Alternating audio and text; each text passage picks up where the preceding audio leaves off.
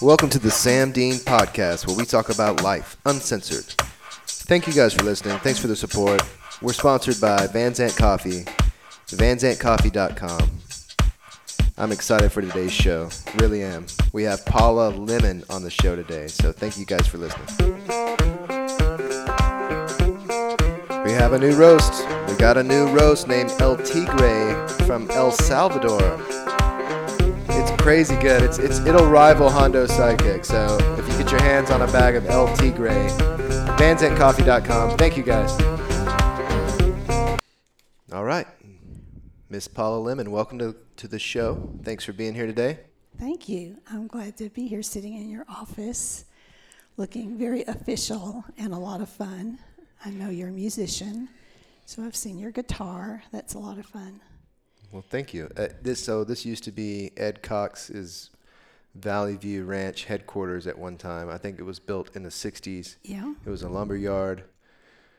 Then at some point it was a telemarketing place, and then Ed Cox's office, we have an apartment next door. I got my office here. This is where we roast Van Zant coffee, and we have CrossFit Van Zant South, which you come to every morning or 3 times a week. But it's changed a little bit, but it's still very much old school. I feel like it's in a 70s office still with the decor. And I don't have, all my stuff's everywhere. This is, if you look on the ground, all of our taxes and files and stuff from the years, and Yes. in those are the properties that we have in the filing cabinets there with the Post-it notes that we keep track of all the That's great. rents and stuff. Well, Ed Cox's, I guess he was his manager for the land here, Emmett. Let's see, it was Ruby and Emmett. And she babysat our 2 boys up the street in the little brick house here. And so I came up and down just here. Water's Edge wasn't here because it was their private ranch. And so this feels a very familiar place when we moved to Athens, and Aaron was 11 days old. And a few months later, we joined the church and met Ruby and Emmett. Keith, that was his name. So this is a very familiar corner for me to still come on. Really? For 45 years, yes. I never noticed this place, and when I was looking to build another CrossFit gym, I was looking at Kaufman, and I was looking at a property downtown, and it just wasn't right. And I looked at this place for sale. It was one of those industrial warehouses over by Come and Take It by the railroad tracks. Right. And it was inside the city limits, and it would have taken a lot of money to bring it up to code. And this place happened to be for sale. And I found it on the MLS, and I looked at it, and we bought it. The rest is history. But I'm glad I did buy it, and it's been pretty good to us. But it's been a lot of work. It's an old building, and I've done a lot of stuff to kind of bring it to life, and it's got a lot of rooms. There's a lot of office space. And you have brought it a lot to life, and you've got some more things, I'm sure, up in your head. Yes. It's a good place. I'm going to open that door. It's getting hot in here. It's hot in here. It's hot in here. Are you hot in here right now? No, I'm okay. I mean, I guess no. I guess I'm nervous. Oh, dear. Well, I don't know why. let me reassure you. Okay. Well, I wanted you to come on the podcast because I had some questions for you. Let me tell you what I think of you for a minute. Well, thank you. So, you're an older lady. I met you when you started to do CrossFit. I didn't know you prior to that. How old are you, Miss Paula? I will be 71 next week. November 2nd is my birthday. Well, happy birthday. Thank That's coming you. up. 71 years old. 71. But you work out early morning at 5:15 in the morning, and you try really hard, and you're a hard worker. But that's not what the main thing that I've come to know about you. What Ashley and I talk about you all the time is the gifts that you give, but the gifts that you give us in as far as you write like notes to us, and they're the thoughtfulness. Thank you. You're the most thoughtful person that I've ever met, ever. Well, thank you. My goodness. And the cards, you can tell that you've spent time, thinking about what you're writing, and they're handwritten, and they really touch you when you read them. Who taught you? How did you learn that? Did you always have that, or who was thoughtful in your life that That's a good question.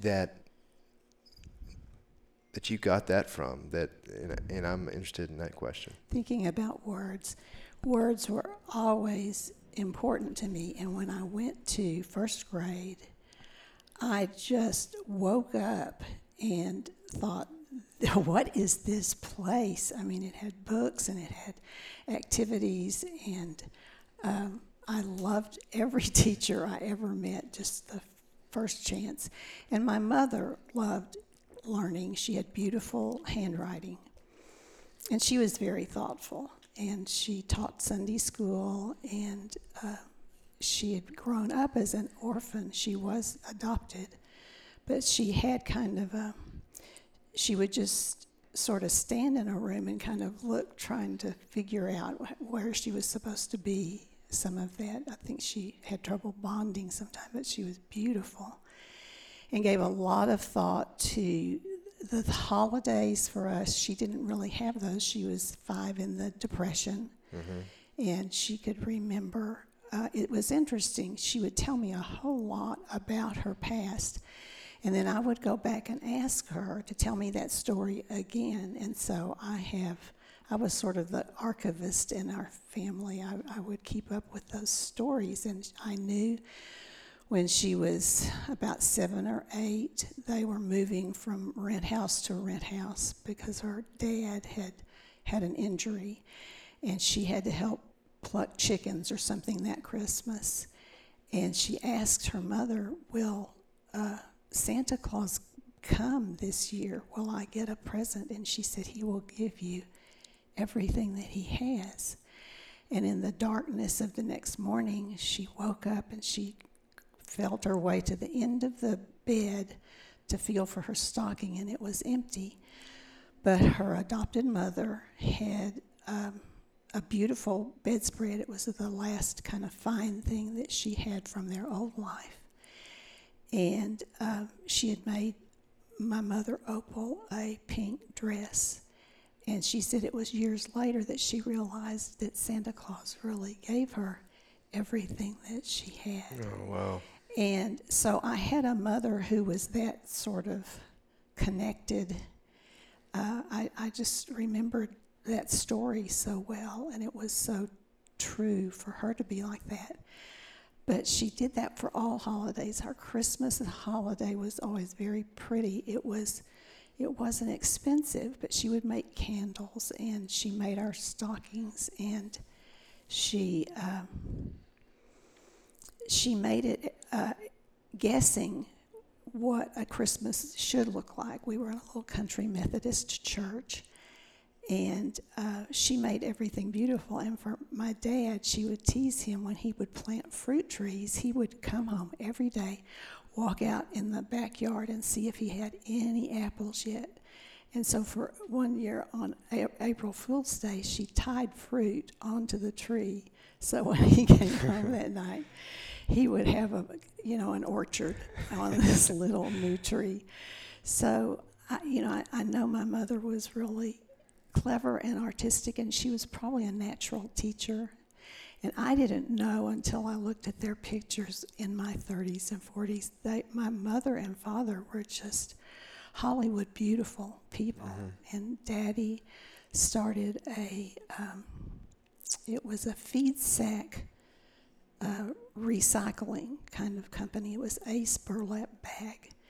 And he grew up in Arkansas, and he was the only one of the 8 children who moved. Mm-hmm. And I think he went to a business school, and I think he had big ideas. I think in the end of his life, he had, of course, and he was older. He was 25 when he was sent to Okinawa for World War II. He had a bunch of 17 and 18-year-old young men with him, and he was 25, so he got a little bit of training. He was the master sergeant. And the war really, I think for a long time, we couldn't see the damage, but he never really got over it. I think his whole unit was bombed on in the middle of the night, and he thought they all knew to run to the trenches. Mm-hmm. And he did, because he was a scrappy kid from Arkansas. But then when the sun rose, they were carrying all of his young friends dead out of the field, and he never got over that. Yeah, you can't get over that. No, no. And he didn't talk about it for a long time. It just always was a hard thing. But he was beautiful too. He was. Do you remember your mom reading to you when you were a kid? Yes. And I asked her, I loved words, and I would come home. I remember the day I came after church in the kitchen, and I said, what does illumine me? We had sung a song I'd never heard before, Open My Eyes and Help Me See. I can't remember all the words right now. Illumine me, and I could say the sounds, but I couldn't picture the word. And I remember standing in the kitchen and said, what does illumine me? And so she would do a whole kind of little Bible study just right there. She'd say, illumine me says that you have some light now in your mind. That's what that song is about. And she taught me, and I would ask questions. Now, she was not happy a lot of times. I asked questions. Mm-hmm. It just wore her out. I remember when I asked her, well, what was before in the beginning? In Genesis it says in the beginning. And she said, Paula, I can't answer that. Please quit asking questions. But yes, she did too. And then Daddy, if I asked at the dinner table, he wouldn't answer right away. But he would start thinking about it in about 15 minutes when we were talking about chickens or something. He would say, well, now this is what I think that was what about. I mean, he would start thinking about it, and then he would tell me what he thought. So I feel like I had their attention. Where did y'all live? Where did you grow up? Fort Worth. Fort Worth. It was a great place to grow up. Fort Worth. Yeah. And what years were those? What I was born in 50, and so 60s. Let's see, when did the Vietnam start? Maybe 63. So before my teen years. But I remember vividly, so many of us went to church. Mm-hmm. Like 85% of the school went to some kind of church. And, of course, the Baptist churches were pretty big, but we went to our Methodist church. But I remember when marijuana became kind of a distant thing, but it was in our school and you could hear about it. Mm-hmm. And my dad had a drinking problem, and he didn't have a control of himself. And I was very wary of going to a party and not have an exit strategy. I knew I didn't know what to do. And I remember vividly that, kids that never would have tried marijuana or anything like that was sort of introduced in the 65, 66. I graduated in 68. Mm-hmm. So I remember that. And I was more of a flower child than a hippie. I just kind of gave people flowers. Awesome. Yeah. So. What do you mean? Like, what did you teach your kids about going to parties and have an exit strategy? What do you mean by that? Well, I told them that if you're ever someplace that you should not be there, then not be there. You can call me, or if you're afraid to call me, call somebody else. But I will fuss at you if you're not supposed to be there. and Aaron was one of the younger in his class because we didn't hold him back. And I worried more about him riding in cars with kids that were just a year older than him and driving with him, and I didn't want that. And I don't know how obedient they were, but I think they were pretty obedient. But Ken would agree with this. My love is unconditional, so, but they said they knew they'd be killed if they started smoking. Yeah. With Ken, you know. Yeah. He didn't have he would tell you he didn't have the unconditional love. You know, I would still let them have come home.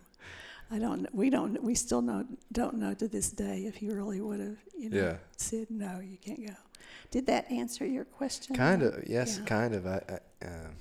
It's hard to know. Now, Ken gave them just lots and lots of, Aaron did thank Ken for making it real clear that drugs were very dangerous. He said there were so many kids in college that got there that were driving drunk because nobody had ever told them it was really dangerous. Yeah.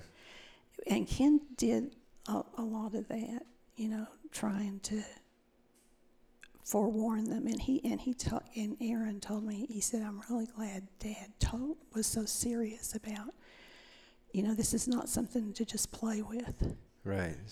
Not to drive with people in your car when you're not in control. I mean, he just really, and that Aaron felt that was kind of an odd thing for, he said that so many of his friends had, nobody had ever told them it was illegal, they would tell him, but they wouldn't tell him that it was really dangerous. Mm-hmm. So now he told me that, and I don't know if that was all that he knew. Yeah, I mean, I got the same type of deal, it seems. I was scared to, I remember I had long sideburns at one point because my grandfather, it was kind of the style of my grandfather's, but those sideburns, I couldn't have facial hair, but I could have a little sideburn. I couldn't have long hair. I had a crew cut and then sideburns, but that was kind of my rebellious. That's as far as I could go. I didn't have tattoos. I still don't have tattoos. Oh, really? I wouldn't get a tattoo because I feel like my mom and dad would be upset with me. Yeah. I was when Aaron got. Now it's just a little eagle. Mm-hmm. But I called our pastor and I said, he's gonna get a tattoo, and he said, well, I said, but and his body's the Holy Spirit's house, and he said, well, his house is gonna have a eagle decoration on it. Oh, I didn't think it was funny, but and then Adam told me, he said, Mom, we went to see him at UT his freshman year early on, and I thought Adam would have already had a piercing somewhere.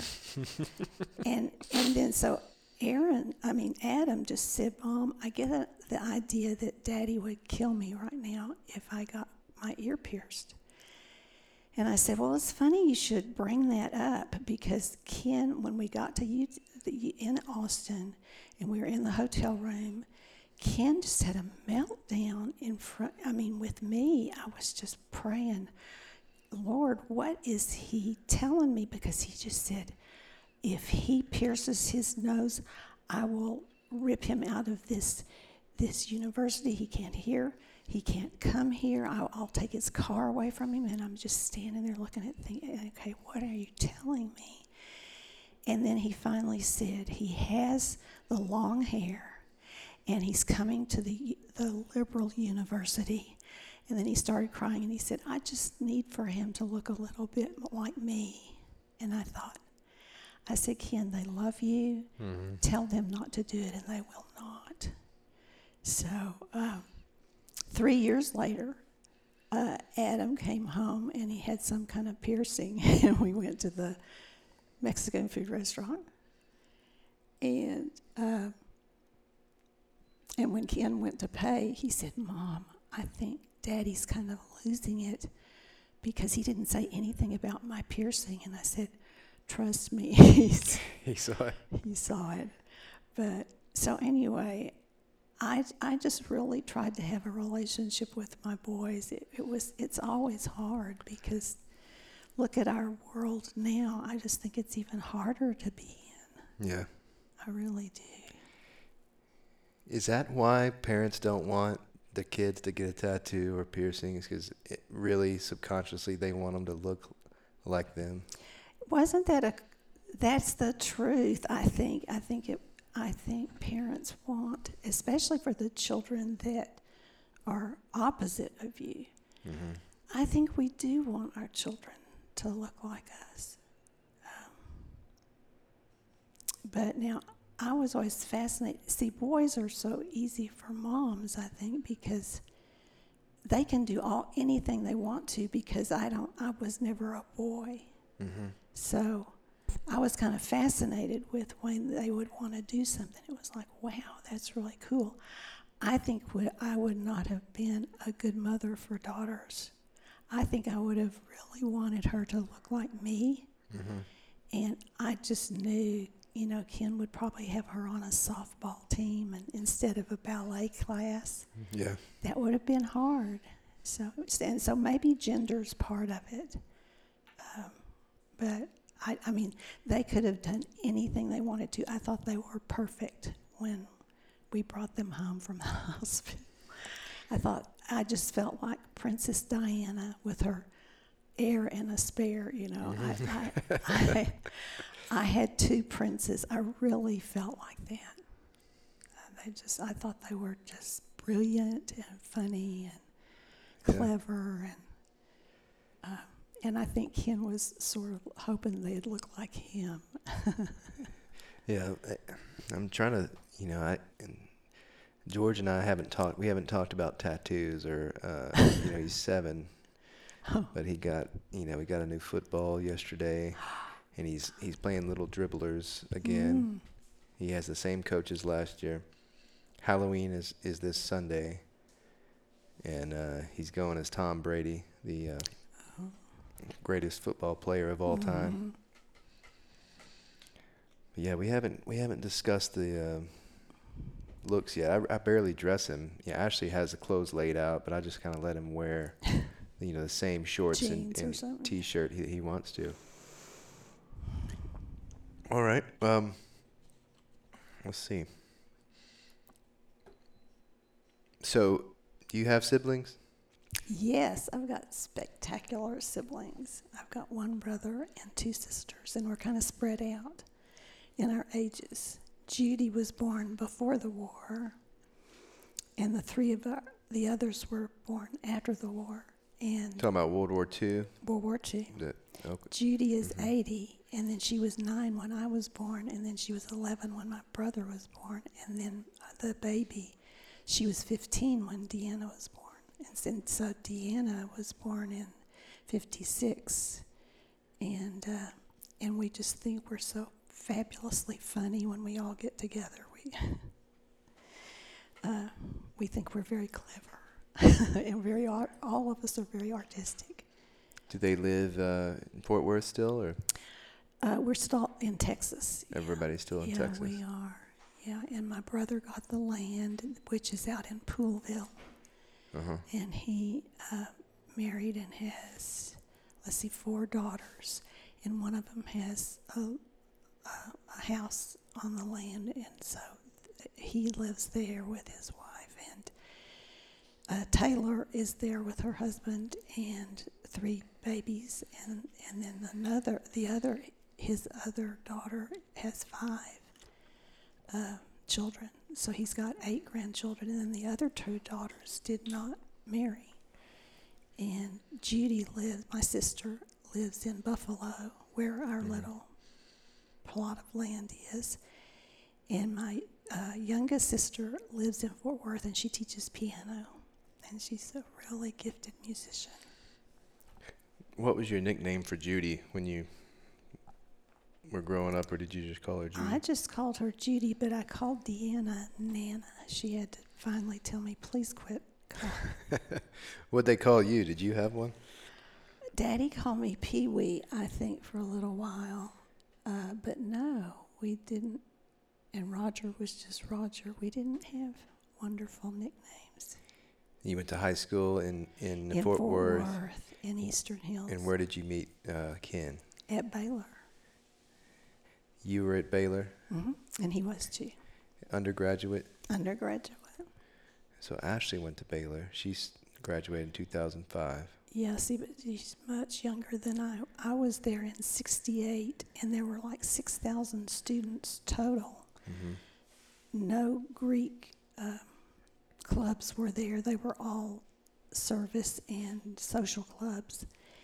And a lot of people, we just wore jeans or homemade clothes. There were missionary kids there. It was not the wealthy, incredible campus that it is now, but it was a wonderful school. Why did you want to go to Baylor? I needed to go to one of the 3 schools in Texas because I wanted to major in Latin, because I loved my Latin teacher.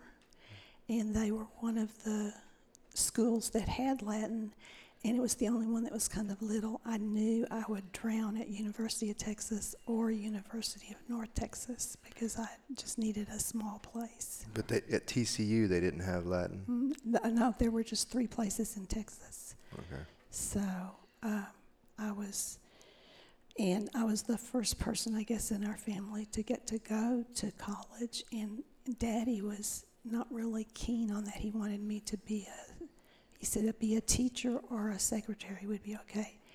He taught my older sister to be like an executive assistant. He taught her how to do books, and she helped him, and then she did that her whole life. She would be somebody that would come in really as, what is it called whenever, you're a temporary person, but she would always get hired when people could see how organized she was. Mm-hmm. And so she did executing kind of in an office. What drew you to Latin, the language? Oh, the words. You could learn one word in Latin and it would give you 10 or 20 English words. It was just fascinating. But the teacher she was the most intentional person teaching I had ever met. I mean, everything in her life, she was like you and being with CrossFit. Everything mattered. She didn't let anything slip. She dressed kind of professionally. She was young, and she cared about us. And the minute she walked into the classroom the first day, I always loved my teachers, but this was somebody I had never seen, that everything that she gave to us mattered. Nothing was busy work. It was all.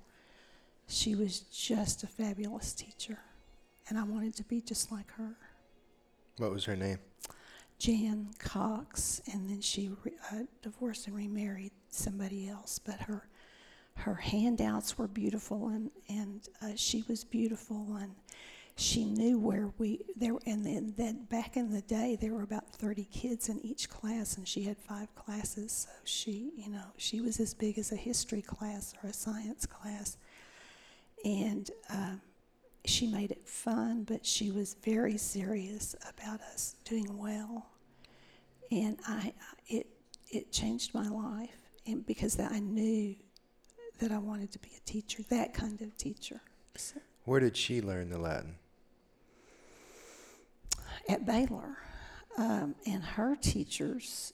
It's interesting you're asking me that. She was taught by people in their 60s, and I was taught by people in their 70s. We were learning in the age group of C.S. Lewis and Tolkien. So I have an Edwardian Latin kind of degree. Like they're teaching it differently now. It's still wonderful. But we had the older teachers who made you memorize English and Latin, and it would be old-fashioned. It would be from 1880s. People that learned it young in 1880s were teaching me in 1950 and 1960. And so those were her teachers too. I had Dr. Butler when I went to Baylor, and he knew her. But she was in her 20s. Mm-hmm. And so can you give me a history of Latin and just what, for someone that doesn't know much about Latin, the language, anything really other than what I've heard from you. Well, things I've read. It's so important.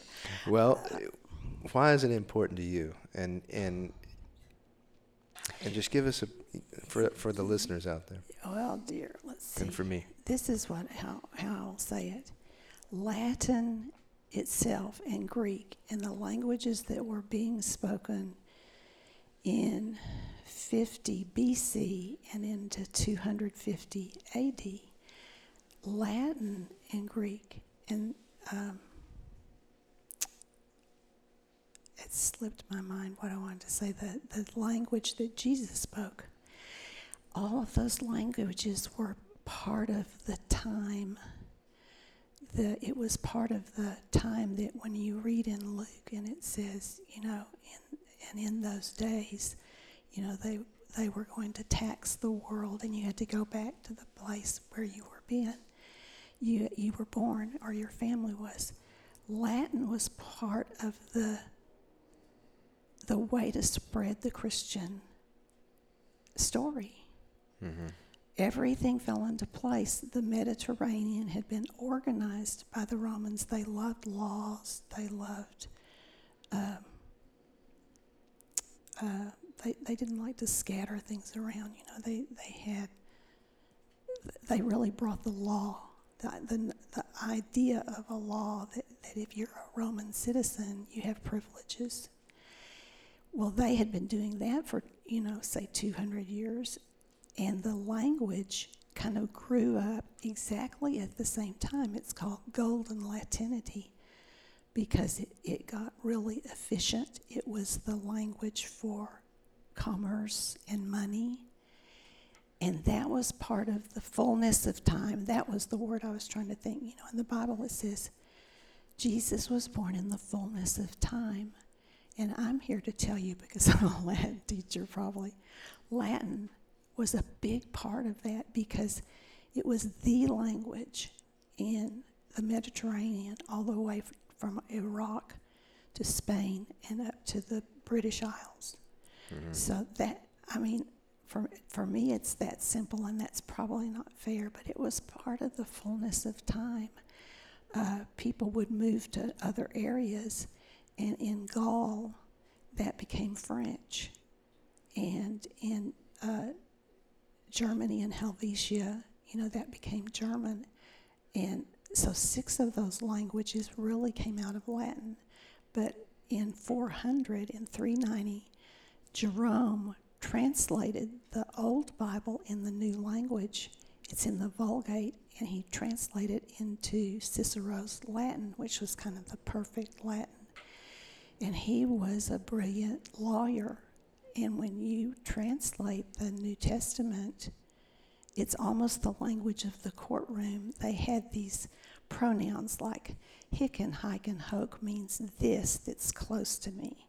And illud is something that's farther away. And so you'd hear them say, this man, hic homines. You can see them kind of pull their toga here and say, this man and that law. And when you read it, you really see the language of the courtroom. It just is that making sense? Yeah, absolutely. Yeah. So, and it was more, it wasn't as fancy. It did get so fancy nobody could read it, but they were practical, and so I think that's important. If you want to know about the Bible, I think you need to study Greek and Latin, but it's hard. For some people to do that. And we've got great English translations now. Well, that's fascinating. I learned some stuff today. Yeah, it is. After Baylor, you and Ken got together, Yeah. or you got together at Baylor. Yes, we did. What happened? What happened after that? We got married, and he was accepted into medical school, and UT in Houston had just opened. And I still wonder, why was it so cheap? Because I put him through medical school. I taught at Spring Branch High School, which was your salary was lower than a Houston kind of school, but it was kind of like Highland Park or something. That a lot of the people were the mothers were lawyers, and the husbands and fathers were doctors. It was a real professional group, and I got to teach history and Latin there, and he went to this medical school, and I got to drive his car, which was a 66, I want to say it was maybe a Cutlass, and all of the kids at this school had much nicer cars than I did. But I had Hank Duke's son. No, that's not right. It's Red Duke was the doctor. He had 5 kids, and I had Hank. Mickey Floyd was a car racer person. I had kind of some people with celebrity, and these were very serious people about education, and the administration really wanted teachers to have freedom and to be good at what they were doing, and it was a fantastic place to teach for 3 years. They had 6 languages, 4 years, and I had the Latin department, and then I did history, and I was very well supervised and kind of helped to just kind of come in, and I mean, they told me the second year I was there, they said, you came in kind of like I am the teacher, and I felt like that. Anyway, but I only made $500 a month, and that what our apartment was $180, and we paid his tuition and books, and it was only like $250. I mean, we had to, save all of that, but we felt like it was possible. We weren't afraid. We felt like we were ready, and we were just 21. Now, Ken was 22, and he was a man of the world. I was very shocked when he'd say, now, well, if we only have $15 for our food, so if the peanut butter goes over $15, you have to put it back on the shelf. And I did a lot of crying. Oh, no. But it was so great, and he finished medical school, and see, DeBakey and Cooley were on all the horizons of heart surgery. I mean, it was such an exciting time. In Houston. In Houston, yeah. In 1970s? 1972, yeah. And because they were, DeBakey and Cooley weren't, one of them was in Houston and one of them was in South Africa they were trying to be number one with open heart surgery. It hadn't been polished yet. And, and that kind of opportunity is not like that anymore because we didn't have a lot of money. Open heart surgery in the fact that, in a sense that, to help people when they have a heart attack. Yes, that they could do more than they had before. Yeah. They just died. Yes. And suddenly they started opening the hearts up and doing it while the heart was beating. And yeah. Wow. Yeah, big stuff. That's a big step. Yeah. It was amazing. I think that was, well, now it's 50 years ago now that started doing. I wonder what they're going to do 50 years from now. Oh, I'm glad I'm not going to know. Okay. So okay, and then after he graduated medical school, 75, then we came to Fort Worth for the family practice program. He pretty quickly knew he didn't want to do some narrow specialty. he loved all of it, and he loved the family notion of it, and it's still a really good program. When he first came here, his partners, and he said they felt like within 2 or 3 weeks they were saying, we are so prepared to come out of that program, because they were just able to just go step right into ER work or whatever they needed to do. They were very pleased that they had gone where they went, because it's at John Peter Smith, and that's like Parkland. And I mean, they had, gun shots and people that were sleeping in the dumps, and they would dump the dumpster out, and those people would get hurt, so they had fixed them. And they just got fascinating stories.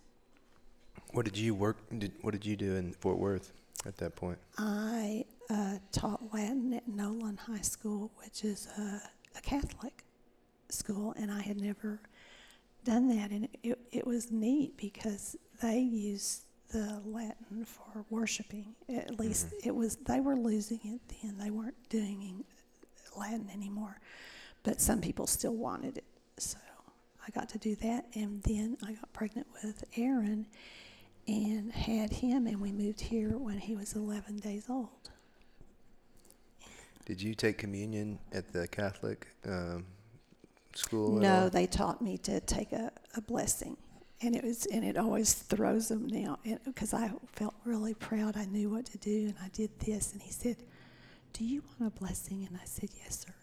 And I almost felt like one of the dwarves, 7 dwarfs. I wanted to get back in line and do it again. I thought that was fun. I didn't know what to do at West Point.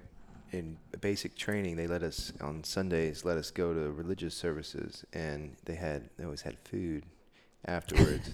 So we were starving, and so I went to the Catholic service as well, and whatever food I could get, I was for that day. I was considering maybe possibly converting at the time. I hear you. And they had some cake, and I did all that, and I want to say I tried to go in the Jewish one as well, or whatever they had, and it was funny. But anyway, they had some food, and we were just hungry. We were hungry. Oh, of course.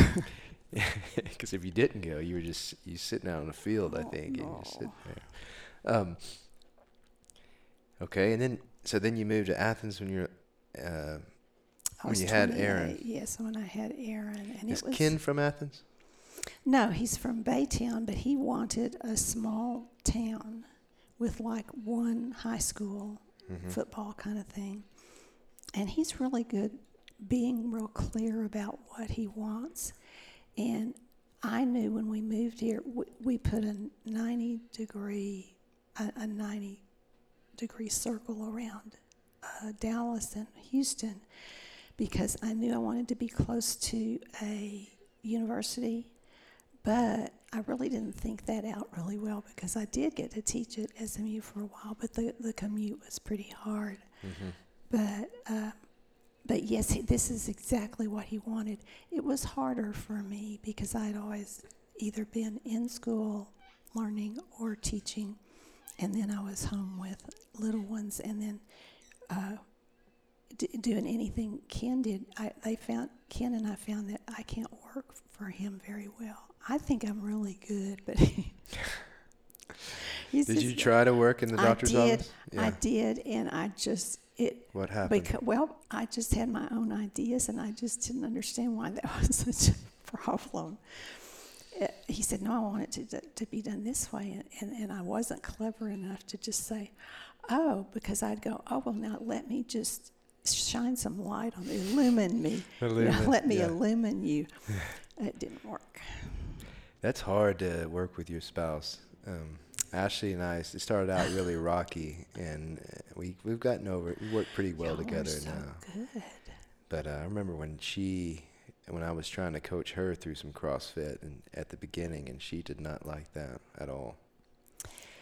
Yeah, and that sounds like what Ken would say, and I think he felt really offended, and I was like, why is he so offended? This is such a good idea. So I found some other things to do, and then Adam was here 20 months after that. So we were a family. Why? I mean, I know you wanted a small place like Athens, but why did y'all ultimately pick Athens, Texas?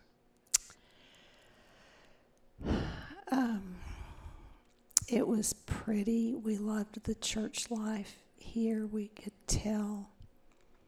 I think it was a really good fit for where we had come from. People were, and while we were here, that not very many of the doctors in the clinics here got divorces. I mean, it was just an old-fashioned kind of family that supported each other, and the family doctors were welcome here, and which is what they really wanted, because so many times back then, if you wanted to deliver babies, you had to be an OBGYN, and see that's sort of changed too. But Ken got to do some pediatrics and some delivery, and he really wanted to do some of that. And the surgeons that were here, did you ever know Joe Ed Smith? Oh gosh, he was so brilliant, but he was so generous. Anything they wanted to learn, he taught them. The other professional people were very generous.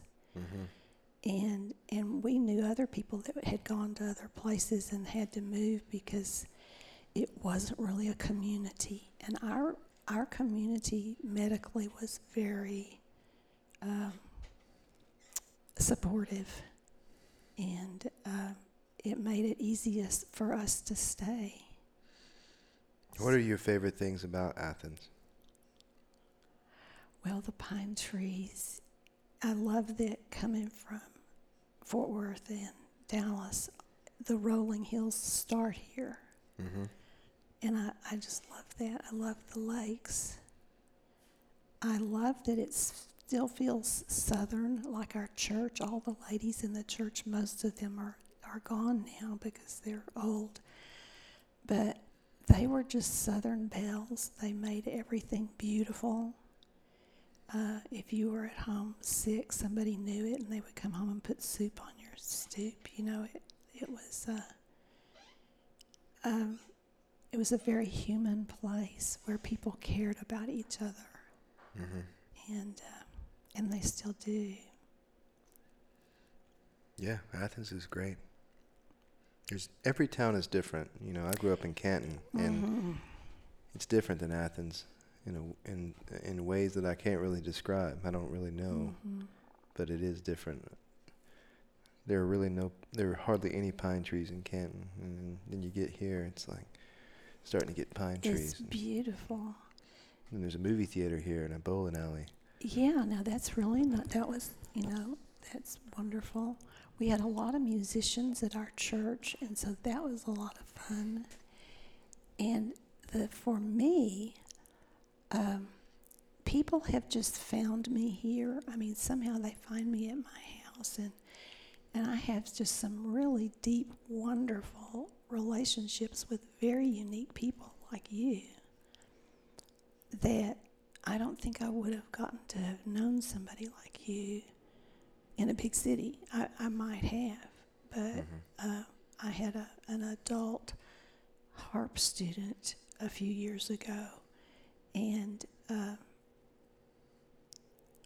it was so much fun to teach him. He had always wanted to learn, and I thought, how is it possible that, in this little small town, he lived in Tyler, but he worked at our courthouse, and he became a good friend, and I've met I think my friends are just amazing people.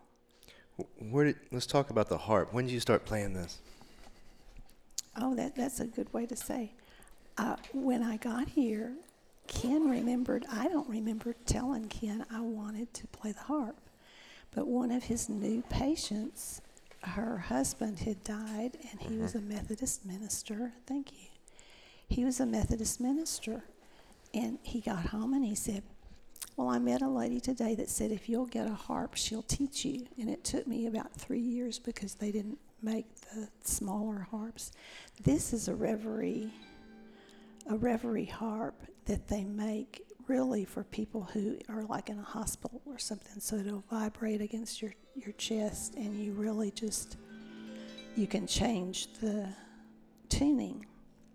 But isn't it just, it's just kind of amazing. It is. It looks cool. Yeah, it does look cool. It's got a tree in the... It's a tree of life. Yeah. Tree of life. It is. It's a reverie harp, and you tune them differently. And I've got it. I think I've got it in the key of C, so maybe you and I could do something together. But it took me a while to find a small harp there. It's about 4.5 or 5 feet tall. And I rented it from a woman at TCU, and then she called me, and it was the first time I had never been able to just pick something up and play it. A guitar was easy, a fiddle was easy, and I had a background in piano.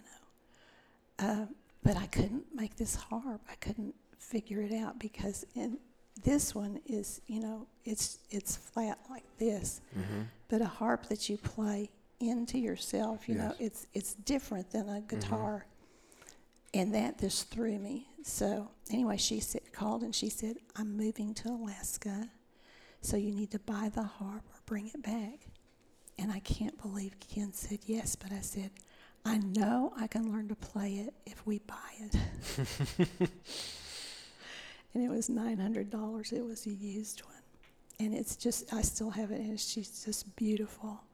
But it took me 3 months because what I did was took Silent Night like this, and then I'd turn this hand to kind of go up Silent Night, And when I finally learned that piece, everything fell into place. I could play it, but it didn't come easy, and I think it's because I was an adult. Will you play a little something right now just to so I can hear what you got going on? I don't know what I would have. Let's see. I wonder if I wonder if the audio's picking it up.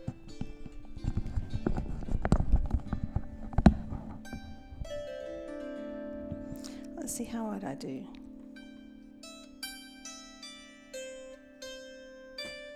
How would I play that?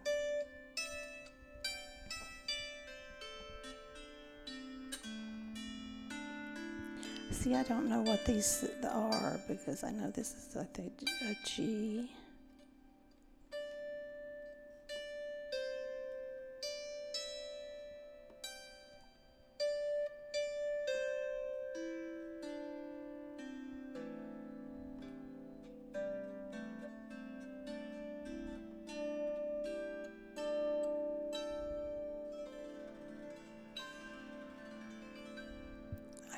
I can't do Silent Night right now, but I'll teach myself and I'll show you. It doesn't have to be Silent Night. You can play whatever you're feeling, whatever comes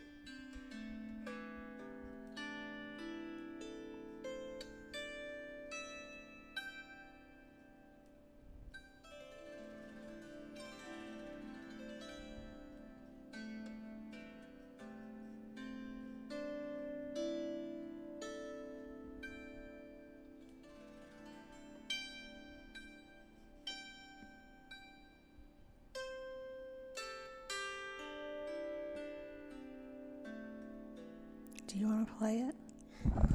Sure. Of course you do. I feel like I'm about to get a massage or something, or or like I could take a nap. I like it. It will put you to sleep. Yeah. Oh, see, that's great with your fingernail. Yeah.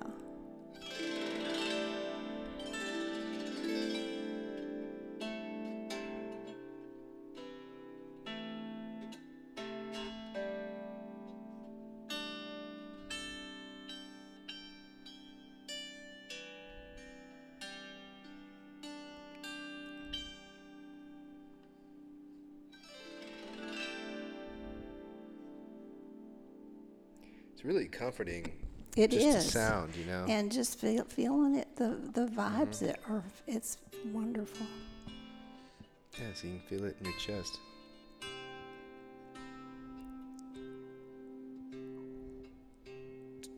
That's nice, yeah. Your bass.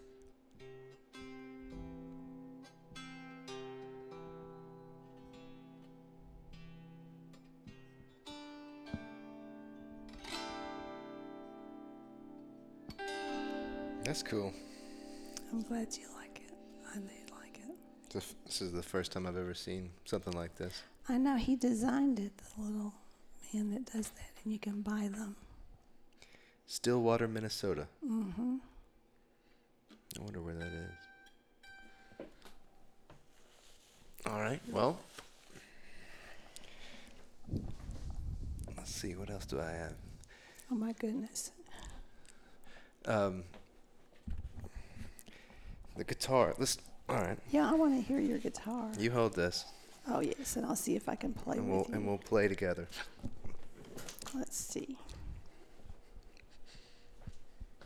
I don't know how if we're picking it up on the microphones or not. Ooh, that's beautiful.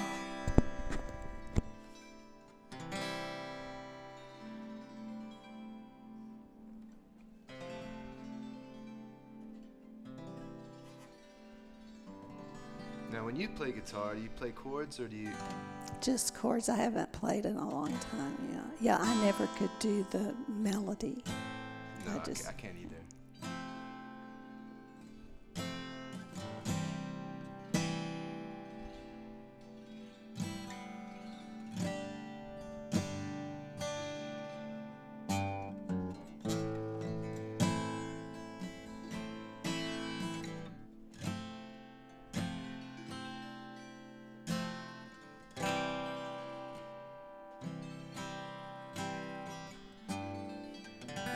This guitar, this is a Gibson Hummingbird.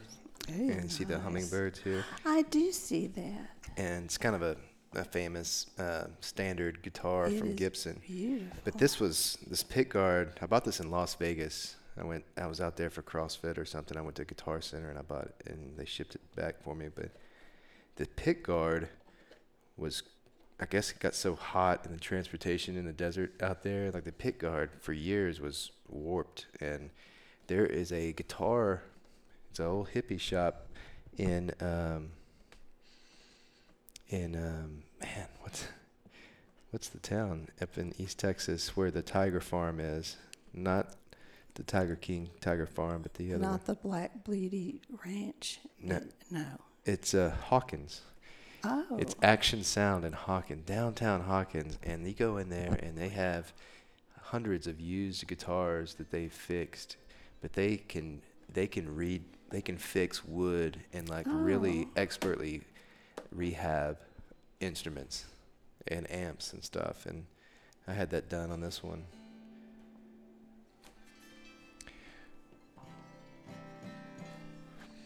All right. So you started teaching at SMU. Oh, that was when the kids went to college. Yes, I had finished my master's in medieval studies, and it was like going back into the 12th century to go there. It was so much fun, and the boys were relieved when I started to go to school there because I couldn't have just constant surveillance. Yeah. And I would go on whenever they had courses that were 3 hours long, just once a week, and it was just a really fun time. And Ken was the one that encouraged me. He said, "You talk about it all the time." He said, "I think you ought to go get your master's." Mm-hmm. And so it took me about 6 years, and so then they were going to college, and I didn't have a job yet. So SMU needed an adjunct, and I just met wonderful friends there, and the students were just great. And but I got breast cancer after 5 years, and I taught 1 year after that, and I was just too tired, and I hated to let it go. But I got to teach there for 6 years, and it was wonderful. How did you know you had breast cancer? We caught it just really early. I just in the shower felt a little knot, and Ken said, "This is something," and I just knew it was going to be nothing, and it was a big hairy thing. But I went to UT Southwestern and did all the 5-year protocol, and it's gone. That was 15 years ago. Did you mastectomy, or was No, it? it was just a lumpectomy. It was so So small they they took the could lump out. not believe that I found it, but we did. So what should women do, and men? Well, it for was self-examination. yeah. I just could You feel, just feel, and all of us are a little bit lumpy as we get older, and I always would ask Ken, "Is this something?" And he usually said, "No, that's just like an old milk duct, or But he knew when he felt it, it was something else, and what size are we talking about? oh, it was under 1 centimeter. Size of a pea or something? Yeah. And they were really amazed. So. Women should get the mammograms every year. Mm-hmm. Once a year. Yeah. And 6 months before, I'd had a mammogram and nothing was there. And then something was, and so they knew we've got to do something. But it was so small. It was very aggressive, but it was so small they didn't make me go through all of the chemo. And I'm so grateful. Did you go through some of it though? Yeah. And the oral stuff for 5 years. And it makes you feel really crummy. So, but I did take it. But I begged them. I said, could we just please skip this? And they said no. So that was in the 1980s? That was in 90. The 90s. In early 2000, yeah. In about 2000, it was 2004. I taught through 2004. And they were going to change the program.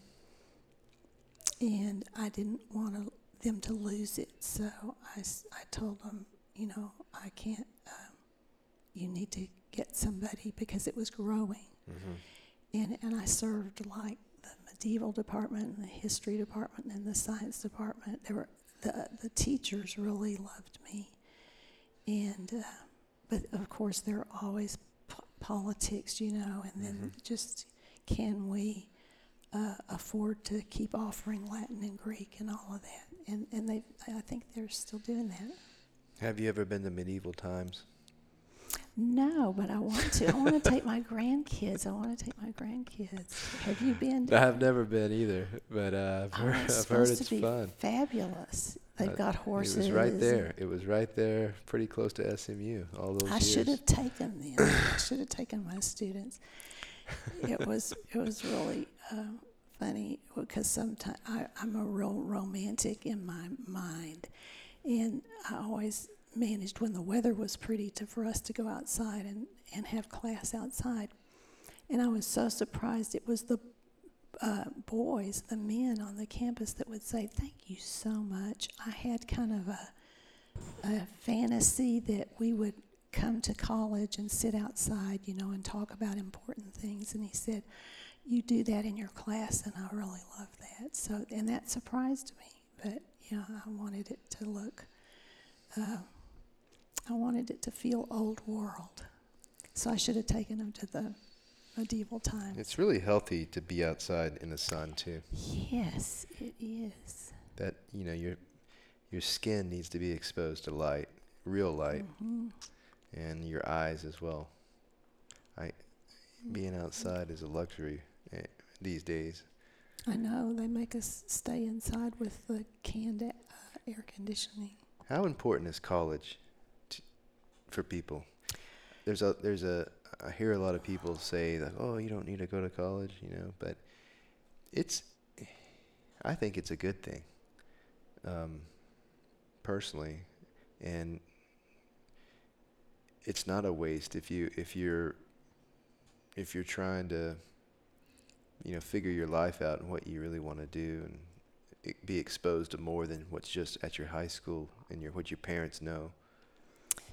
Yeah, but things are changing. I watched, Aaron and Adam and their colleagues.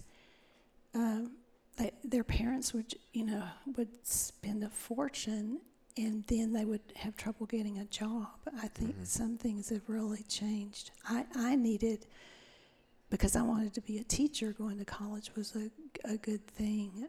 I think that's changing, and I sort of hate it, because I think what education in life should be is what you asked me at the very beginning. Who taught you to be so intentional? And it was so many people that were intentional, like, your life really matters. What are you going to do with your life? Are you going to give? Or are you going to take? And I had these wonderful teachers and adults in my life that, and Ken's parents were the same way. His dad could not read very well. He had now we know he had dyslexia or something. But he was a brilliant welder, and just had a wonderful life because he did his best and was very highly appreciated as a welder. And, I'm wondering, how do we help the young people now realize that having a life to give is a great gift? How do we show them that that's really what's fun, is to write notes to people and say, I noticed you, and you're making a difference, and I'm so glad to know you, and that's true. How do we do that? I don't know. You do that. I know you do that. Well, you do that, and it makes me more thought. When I get a gift from you and read it, it makes me want to do it for someone else. Oh, and I stop and I sit there and think for once about somebody other than myself. And that's great. What's some advice on how to be more like that for somebody like me or anyone listening?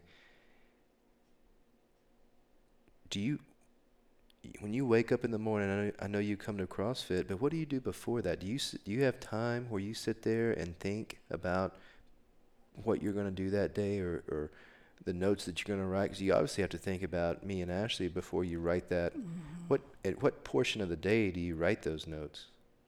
Oh, it used to be just 24/7. I'm having a little trouble with my writing and my thinking, but I enjoy it so much.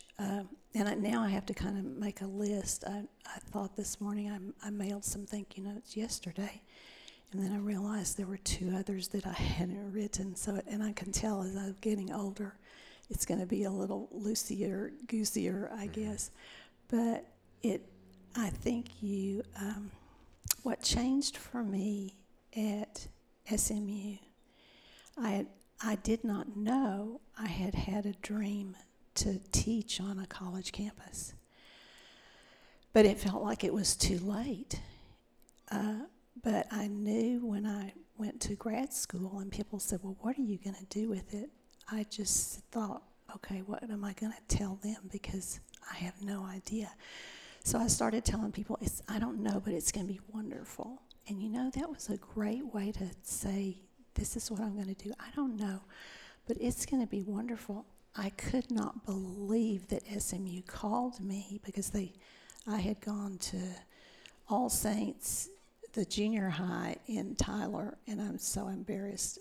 I told Jesus that day as I drove home, you can come to me in blue flames and ask me to teach 7th graders Latin, and Jesus, I will tell you no. I mean, it was such a bad day. I'm not good with the 13 and 14-year-olds. I'm better with a little bit older. Yeah. Anyway, SMU called me, and Ken said, are you sure you want to do the drive? And I said, yes, it was my chance. And it was a really good match for me and the friends that I worked with. The one woman that I met that became such a good friend, she had a way. She's another one of these people who wants everybody whose life she touches is positive. I mean, she really did her life like that. And she turned me into a university professor without me even knowing it, but she'd look at my syntax and stuff and say, okay, now you've got a little space right here.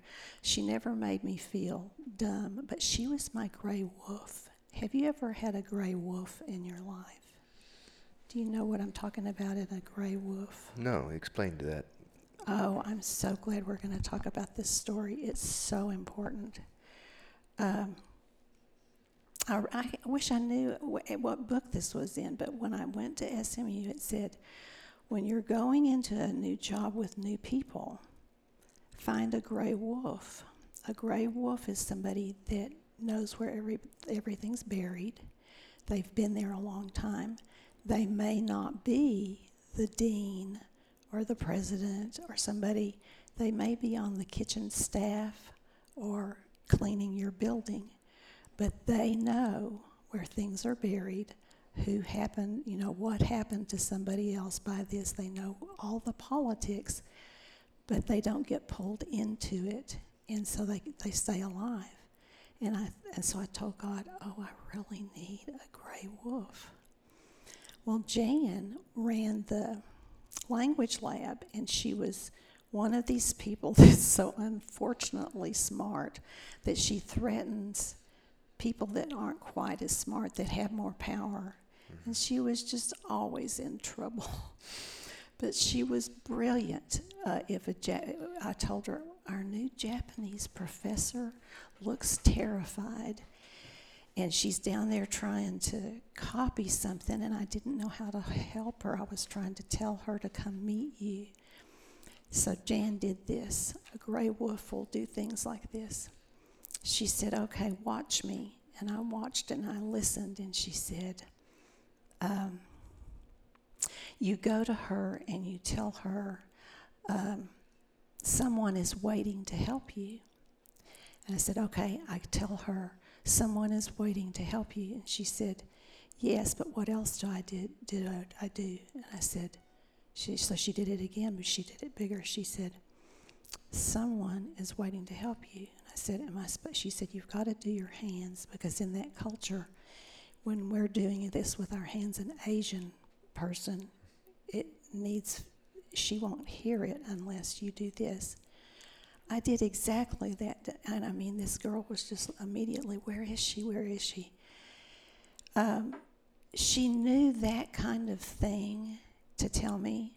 The other thing that happened almost as soon, the Italian professor, who was probably in his 50s, Vincenzo, and I was an adjunct, so they had put me in a small office with 2 other people. I mean, it was a lot smaller than this, and the 3 of us were in there, and I was just fine.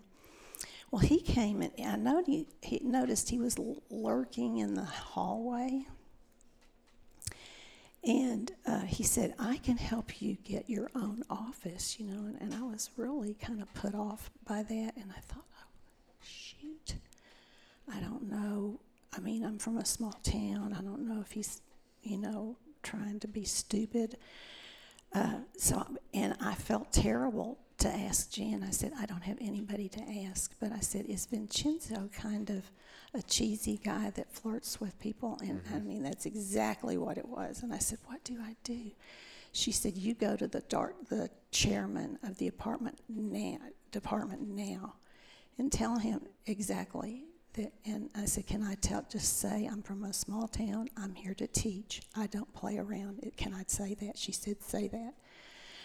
Well, I go down there, and Vincenzo had told me, he said, oh, I'm going to get your office, and he comes in just as I go in, the lead guy. And so I had to pull my chair up really close to Bill Beauchamp and said, Vincenzo seems to think he wants to help me get my own office, and I don't care about that, and it bothers me. I don't want him to bother me, and I'm from a small town. And I mean, it ended. Now, 2 years later, when he had to sit in my classroom and adjudicate my teaching, I got a C or something.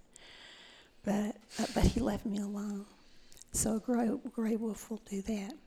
The other thing she did, there was a woman in the medieval thing, a department, that I knew I was going to have to deal with her a lot, and she was really used to getting her way. I mean, I could just tell that in meeting her. And so after about 2 weeks, she asked me to come eat lunch. And Jan started this conversation, and I'm just so grateful. She said, I want to tell you something that I would want to know if I were going to be with Bonnie for the first time. And Jan never said anything negative about other people, but she would be very careful to make sure it wasn't, I could tell it wasn't gossip, but it was important. Mm-hmm. She said she grew up not being able to hear very well, and she has really good ear aids now, but she didn't have it for years. And then this is what she wanted me to hear, and she had to say it 3 times before I listened. She said she is not used to being able to hear. So meaning, in her personality, she just she's not used to hearing because she couldn't hear for years. And so I was riding in the car with Bonnie. She said, I'm just telling you this because I would want to know that if I were going to go eat lunch. She said, you need to face her when you talk to her. So we're driving along with Bonnie, and sure enough, I said something, and I would have not known she didn't hear me, except that Jan had kind of tipped that to me. And so then I turned to her and said it again. That is a gray wolf, and you're old enough now even to be a gray wolf for somebody else. But see, isn't that interesting? Jan made that the main thing in her life. If I can make your way in the world easier because I know this, I'm going to tell you. And she was just a fabulous help to me and other people because she could just see it. And her daughter's the same way. Her daughter does a kind of an audit kind of thing in these big companies that make cars and thus, and she's the adjudicator. And she is just doing so well because she's kind of like her mother. It's like, what's really important about this and what's really true or who's really slipping around. So see, I've had those people in my life always, and it's so much fun. And you do that with people all the time now. You make us look better than we are. And don't you think that's a lot of fun, though? Well, I like it. I love what I do for a living. And would you say, though, have you found out what life's meaning is yet? I'm giving you the easy questions. Because what? We haven't talked about you have Parkinson's disease. And every day is kind of harder for you than it is for most people physically. You've just lost your son. Yeah, that's kind of a bummer. You're moving is hard for you. Playing the harp, doing the things that you always do is difficult for you. But it sounds. I'm almost 40 years old, and I'm trying to figure out what it's all about. Why, what should I be doing more of? What should I be doing less of? And I know I should be more thoughtful and touching people and helping people more than I'm doing right now. What do you think? That's not an easy question. I don't know, but what have you figured out now that you're 70? What have you figured out that you could help? That's inspired me. Somebody. Well, it was really the reason I'm here is this book because it changed Aaron's life. The obstacles of the way, and it just ignited him. It's really his best book. He's got a new book out on courage now. It's not nearly as good as this is. When I got Parkinson's, and I was watching Aaron, and he brought me here, and he said, "Mom, I think this would help you, and I will do it for a month with you," which is what helped me the most. Doing that. Saying, I'll take you, I'll go with you, that's one of the keys.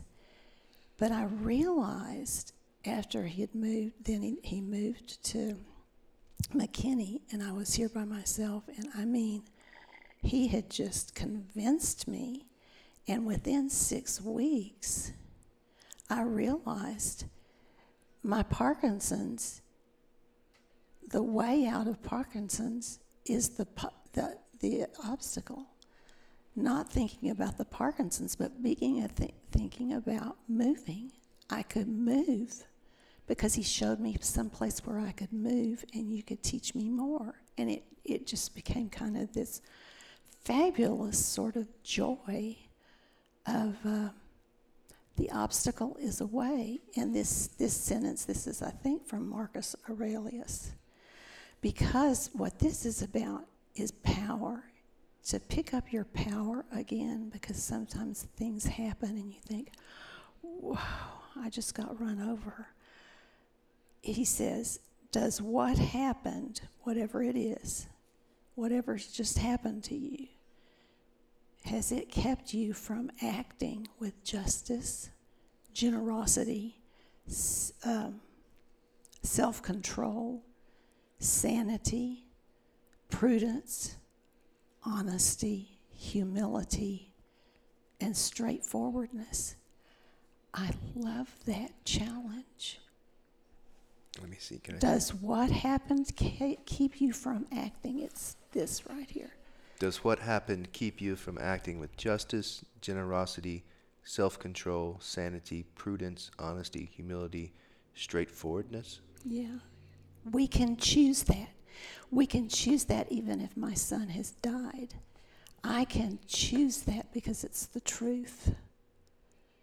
And if you think about that, you have a beautiful life because you can pick somebody else up.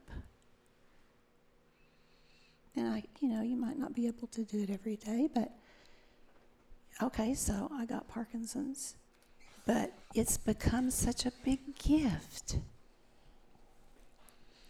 Parkinson's has me here, and you're giving me so much of your time like we're friends, and I love that. We are friends. We are friends. Yeah. And of course I have, times when I get slippery or I get blue. But this is an option, and I've got a copy of this that's brand new that nobody has. If you'd like to look at it, I would like to read it. It changed. It added something to Aaron. It showed him how to do something he had read about, and it just he had tons of copies of this and gave it away, and it's really well done. That he graduated A&M in class of 2000. 2000 from high school, probably. No, 96. And then 2000 from A&M. A&M, that's right. And he's an Eagle Scout. Yes. I'm an Eagle Scout as well. Yes, I can tell. Eagle Scout. What, did he like Boy Scouts? Yes, and he didn't have a choice because Ken just insisted, and then Adam didn't like the merit badges, but he did explorers. And so Ken hiked with him, and both boys, when they wrote their little essay for their colleges, the life lesson that they wrote about was going to Philmont and hiking with their dad. It was very significant to that's them. That's the pinnacle of Boy Scouts, the Philmont thing. Oh, I never. And you never got to do it. Never got to go. I hope you get to do it with your son. They just loved it, and it was hard. I mean, Ken said halfway up, Aaron said, he's told Aaron, he said, I'm sorry we haven't gotten to the camp in time for you to do some of the things that they're doing there. And he said, Aaron said back, oh, Daddy, it's okay. He said, I'm just glad I'm alive. It was a big rainstorm. I mean, one of their leaders fell, and so he said, Daddy, it's okay. You know, I'm just glad I'm alive. But our poor children, we were probably just too tough. But this book just really added so much to Aaron, and it's given me choices. The Obstacle is the Way by Ryan Holiday. Yes. The Ancient Art of Turning Adversity to Advantage. Yeah. And I'm here to tell you, it really works. Tell me about Parkinson's.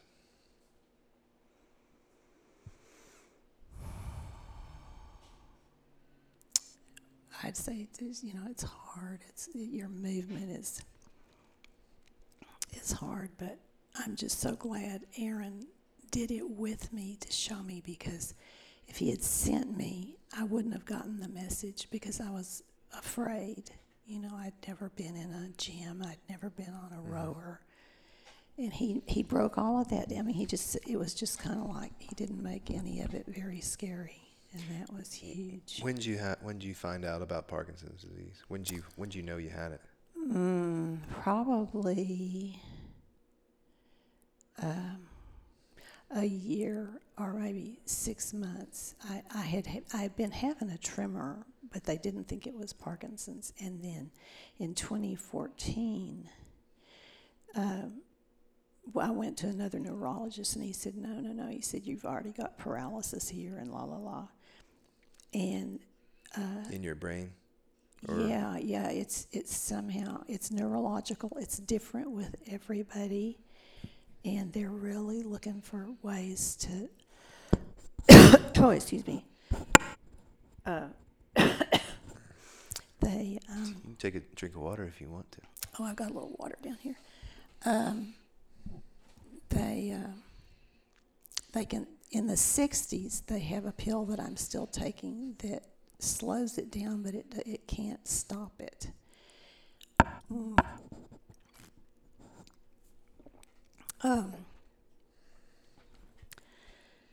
But you can't stop it, and I'm not worrying about that right now, but I'm thinking about it more than I have been, because one of my friends got COVID, who was like 5 years ahead of me, Melvin Bateman, and he died on the same day Aaron did, and so I'm kind of thinking about that. I've told God I'm going to try to be really as chipper and chirpy as I can, but if I let myself think very much about it, I kind of get scared. It's affecting me. I used to be a very calm, always just still as still water. And the Parkinson's has a lot of, I stay real jittery, and that's just different. So now I'm trying to do what I need to do to not feel like post-stress. For example, a lot of us are going to go with Meredith in 2 weeks to see the Auburn A&M game. And when they first said they were going to do that, I said, sure, but I've been thinking about it, and I know I can't be with 50,000 people trying to walk. My body's more uncomfortable now. And so I told Ken, I want him to go, and he's trying to figure out a way for me to either go to a hotel while they're gone so I can be with them or not. And so those are the kinds of questions now I'm working with. How can I help? Because to tell you the truth, part of what I'm feeling is I'm retreating. And so I'm glad to hear you say I need to keep writing those notes, because I've been thinking, how am I going to write all these notes? But I'll keep doing some of that because you've told me. I think you'll be fine at that game if you want to go.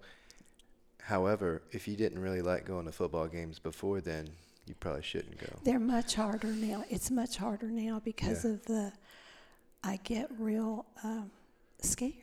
Mm-hmm. It's all, and it's physical. It's not,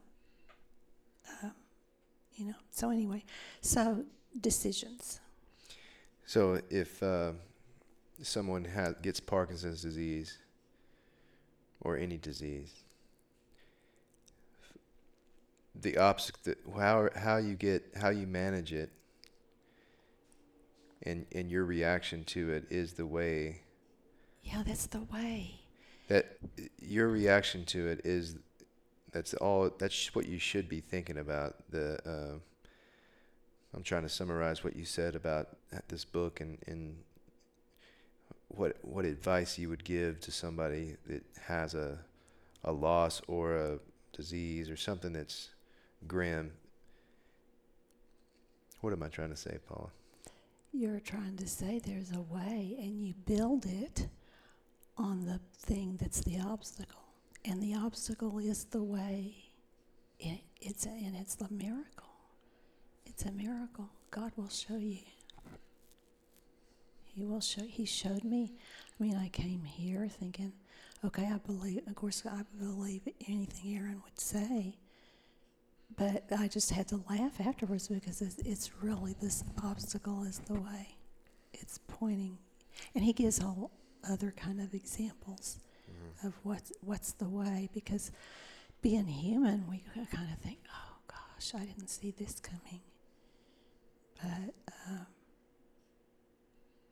and I'm happier just with smaller answers now. See, I'm calling it the way, but it's one day at a time. Mm-hmm. And when you wake up in the morning, do you drink coffee? no, the caffeine does something to Parkinson's. They always even ask me, do you eat chocolate too? And I go, well, yes. Not so. But I wake up early and I just start walking downstairs, kind of just back and forth. And what I've done, another thing that's really been positive, I wasn't paying attention that some of my pills have to be without food and some need to go with food. And I've gotten more picky about that, and I feel better. So I just kind of been sloppy about it. What do you do for leisure, like your hobbies, besides harp and reading the Bible, I assume? Yes, I do. I'm wondering about that because I used to love to write in journals, and I have 10, I think, and I would have started one this year, but it's harder to write.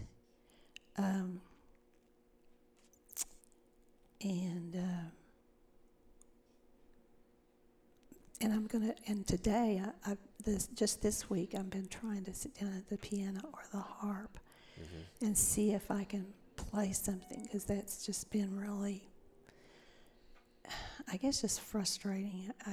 I don't know where to, since I can't do the other way, how do I come up with another way? But I've got friends I can call and say, would you spend some time showing me what could I do? But when my back started hurting, I have gotten to where, I lie down and I take a nap and stuff, and I don't want to do too much of that. But these last 6 months have been different. Yeah. But I'm trying to walk. The Joe P. Drew, the guy that I had that album. Yeah. Produced. Oh, I love him. Produced that album. But he cut his hand on it. He went to high school with me, and he was always a good guitar player. He cut his hand on a table saw because he worked at a cabinet mill in Canton and really kind of deformed his hand. But he had to relearn kind of how to play guitar. That's what I need, is a different way. You just need a different way. And just like everybody else, I fantasize about let's finishing a work, songs that I've written maybe, and we just got to sit down and do them. You got to sit down and play every day or every other day, 3 times a week, like you do CrossFit. Yes, and see, and I've quit doing that, and so, but I love to think about CrossFit as my first thing in the morning.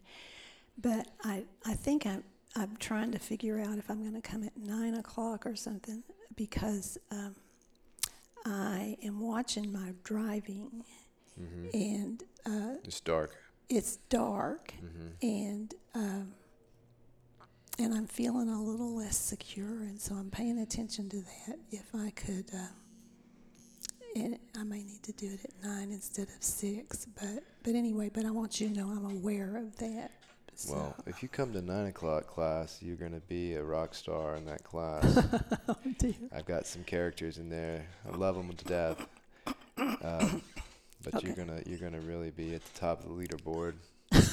And you got Kim Boswell's basically the leader of the class. She is. She's Bess. such a leader. Bess, and Bess. Bess Suarez is always the assistant coach. She will explain after I explain the moves. She'll explain them further for you.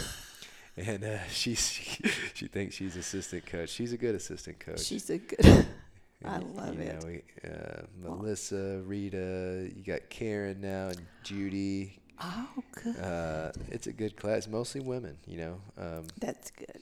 Well, and I love the young men that are like Aaron and Adam. It's that was a really that was a thrilling time for me, because I wasn't ready to let my sons go, and that was kind of John and Adam Piper and Bug. Bug, and all of them have been very kind.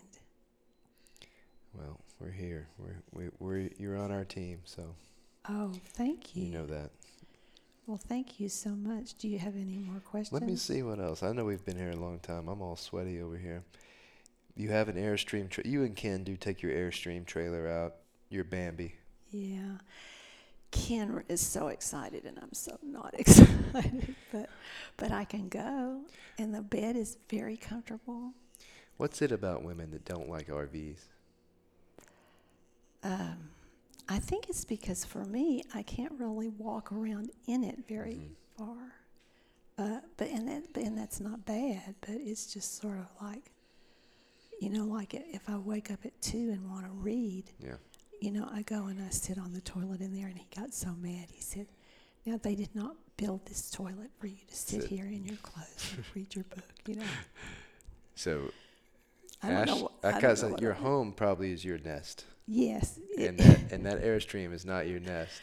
No, but it's cute and it's fun, and I'm so glad I told Ken yes, because I'd said no for so long, and I just thought, you want this, let's get it. So that's something you've taught me. I really appreciate that. Whenever I tell Ashley, about I want a car, because I love cars, and Airstream, RVs and stuff, and you start to think, how many more cars are you going to have in your lifetime? Well, you probably need another one. Well, I think I do. How many more cars are you going to have? 10, 5, 8. So you might as well get what you want. My brother, I'm right with you. Mine would be another musical instrument. I would buy another harp or another harpsichord or something. And it's like, well, I want another one. But this has been so much fun. Thank you so much for being on. I know it was long. I've learned some things, and hopefully someone listening to this will get something from it. I know they will, and maybe write a note to somebody, and then it will touch them like you have us. Great. So. Yeah. Oh, do you have time for one more story? This happened it was really what happened at SMU. I was so grateful for the job of being at a campus, and I did something I'd never done before for those 6 years. And it's the best thing I ever did. But I asked each student the week before Thanksgiving to give me the name and address of someone who had made them the person that they are. And then I wrote to that person in a typed letter, a personal letter about how fabulous their student was, whether it was a grandson or a granddaughter or a niece. And for 5 years, everybody gave me an address, and I would mail it. And of anything that I ever did as a teacher, it was absolutely the most important thing I heard from almost all of those adults who said, I have never received a personal letter about my son's potential. He really, bless his heart, he had such a hard time. She had never received a letter from a teacher about her son's potential. I'm so glad I said that, and it was all true. And they all wanted to talk about, oh, we read it at Thanksgiving table, la la la la la. And I'm so glad. I don't know where I got that idea, but it was just came to you. It came to me. Every single student family got one until the 6th year, and there were 2 students, and I think they didn't like me, and I don't know why, and that was okay. Because it was bound to happen at some point. But if I ran into some of those students, I saved what they wrote back to me. I got one from Austin Elam, and he said his grandfather was the one I wrote to, and he said he closed his little email to me saying, my grandfather always told me to thank that lady for writing that letter about me. And I said that every time. He said that every time. So anyway, so that's a brilliant thing too, is to just write thank you notes. I mean, why had I not done that before? I mean, they all read them at the Thanksgiving table. Your teacher says you're good at doing this and la la la la. So you brought the family closer, and then the kids. They just couldn't believe it. They could not believe it. And it was one more thing that they probably could talk with their folks about. Yeah. And that's hard sometimes, just talking to your mom and dad, Yeah. But well, this has been so much fun, but you know what? I'm going to go home and lie down. Thank you. You're a trooper. It's hot in here, so no, I'm good. Thank you, Paula. Can I Thank you guys for listening. All right, yes, bye-bye. Bye-bye.